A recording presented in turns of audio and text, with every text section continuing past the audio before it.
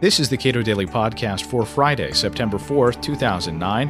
I'm Caleb Brown. The White House now projects the 10-year budget deficit to be $9 trillion. That's $2 trillion more than previously thought.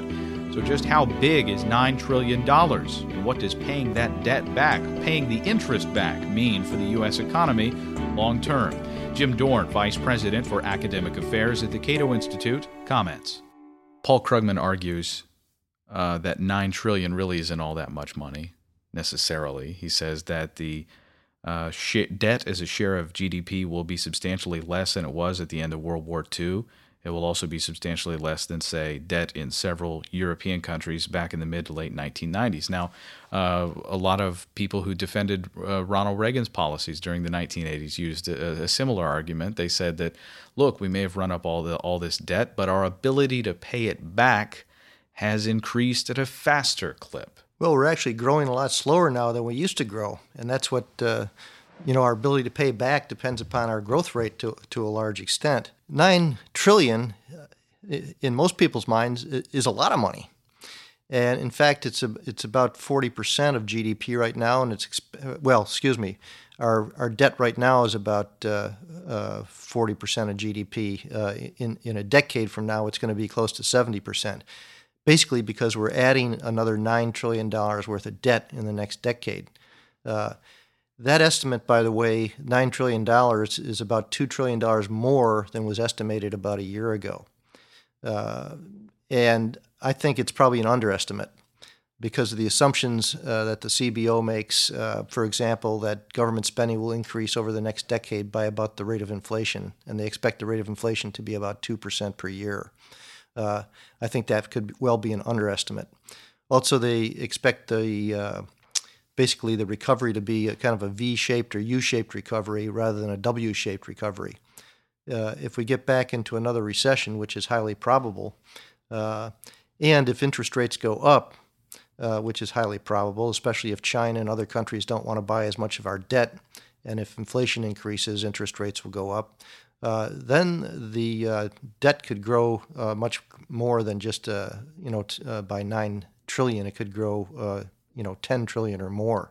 In fact, the CBO has typically made huge forecast errors on the size of the deficits and the size of the debt. So I disagree thoroughly with Krugman on that issue. The other thing that probably ought to be mentioned is that when you talk about debt as a share of GDP, you are almost explicitly talking about the ability to pay the debt down. How much of the federal budget down the road will be free and available for paying down this debt? Well, you got to remember, too, some people say, China and Japan and other countries help finance this debt, which is true. But in the long run, the U.S. taxpayer has to pay the debt back. And the taxpayer's ability to pay that debt back will depend upon the wealth that's been created in the meantime.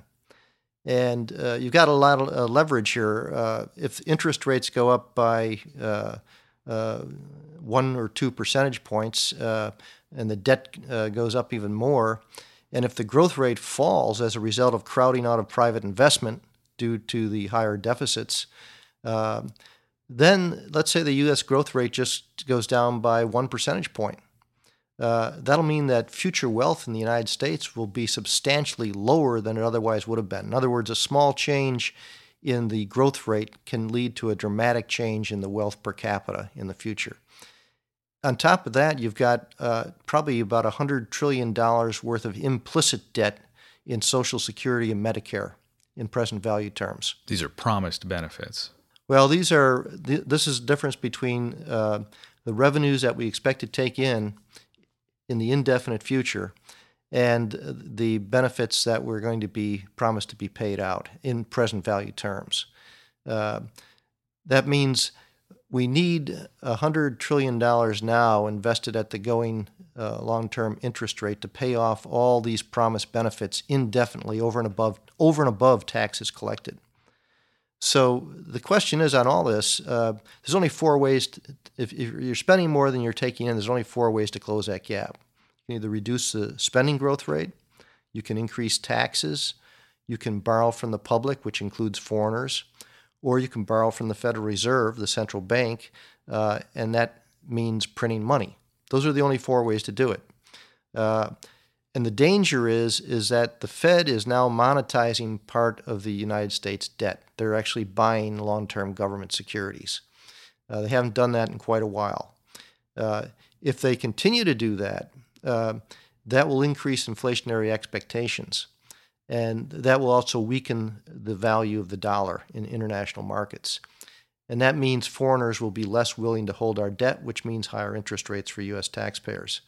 And this is a highly probable scenario that this will occur. Bastiat said that after the government is done draining the present by higher taxes to pay for deficits, they drain the future by borrowing. And that's exactly what's happening. And Krugman should address this. We're imposing a huge burden on our children and grandchildren because of the excessive government spending. The real measure of what's going on now is the size of government spending. And spending increased this year by almost 50%, domestic discretionary spending. And of course, that was due to the stimulus bill, but also to many other programs that were implemented. On top of that, we're talking about $1 trillion Obama healthcare plan that he says will be self-financing, but that's what they thought about Medicare and Medicaid. And Medicare is already running a deficit. So we're faced with the baby boomers retiring. We're faced with massive increases, therefore, in spending on Social Security and Medicare. And where's the government going to get the money? That's a big question. They're spending other people's money. There's no free lunch. Who's going to pay for it? And so far, politicians haven't been very upfront about talking about that. Jim Dorn is Vice President for Academic Affairs at the Cato Institute and editor of Cato Journal. You can subscribe to Cato Journal at cato.org.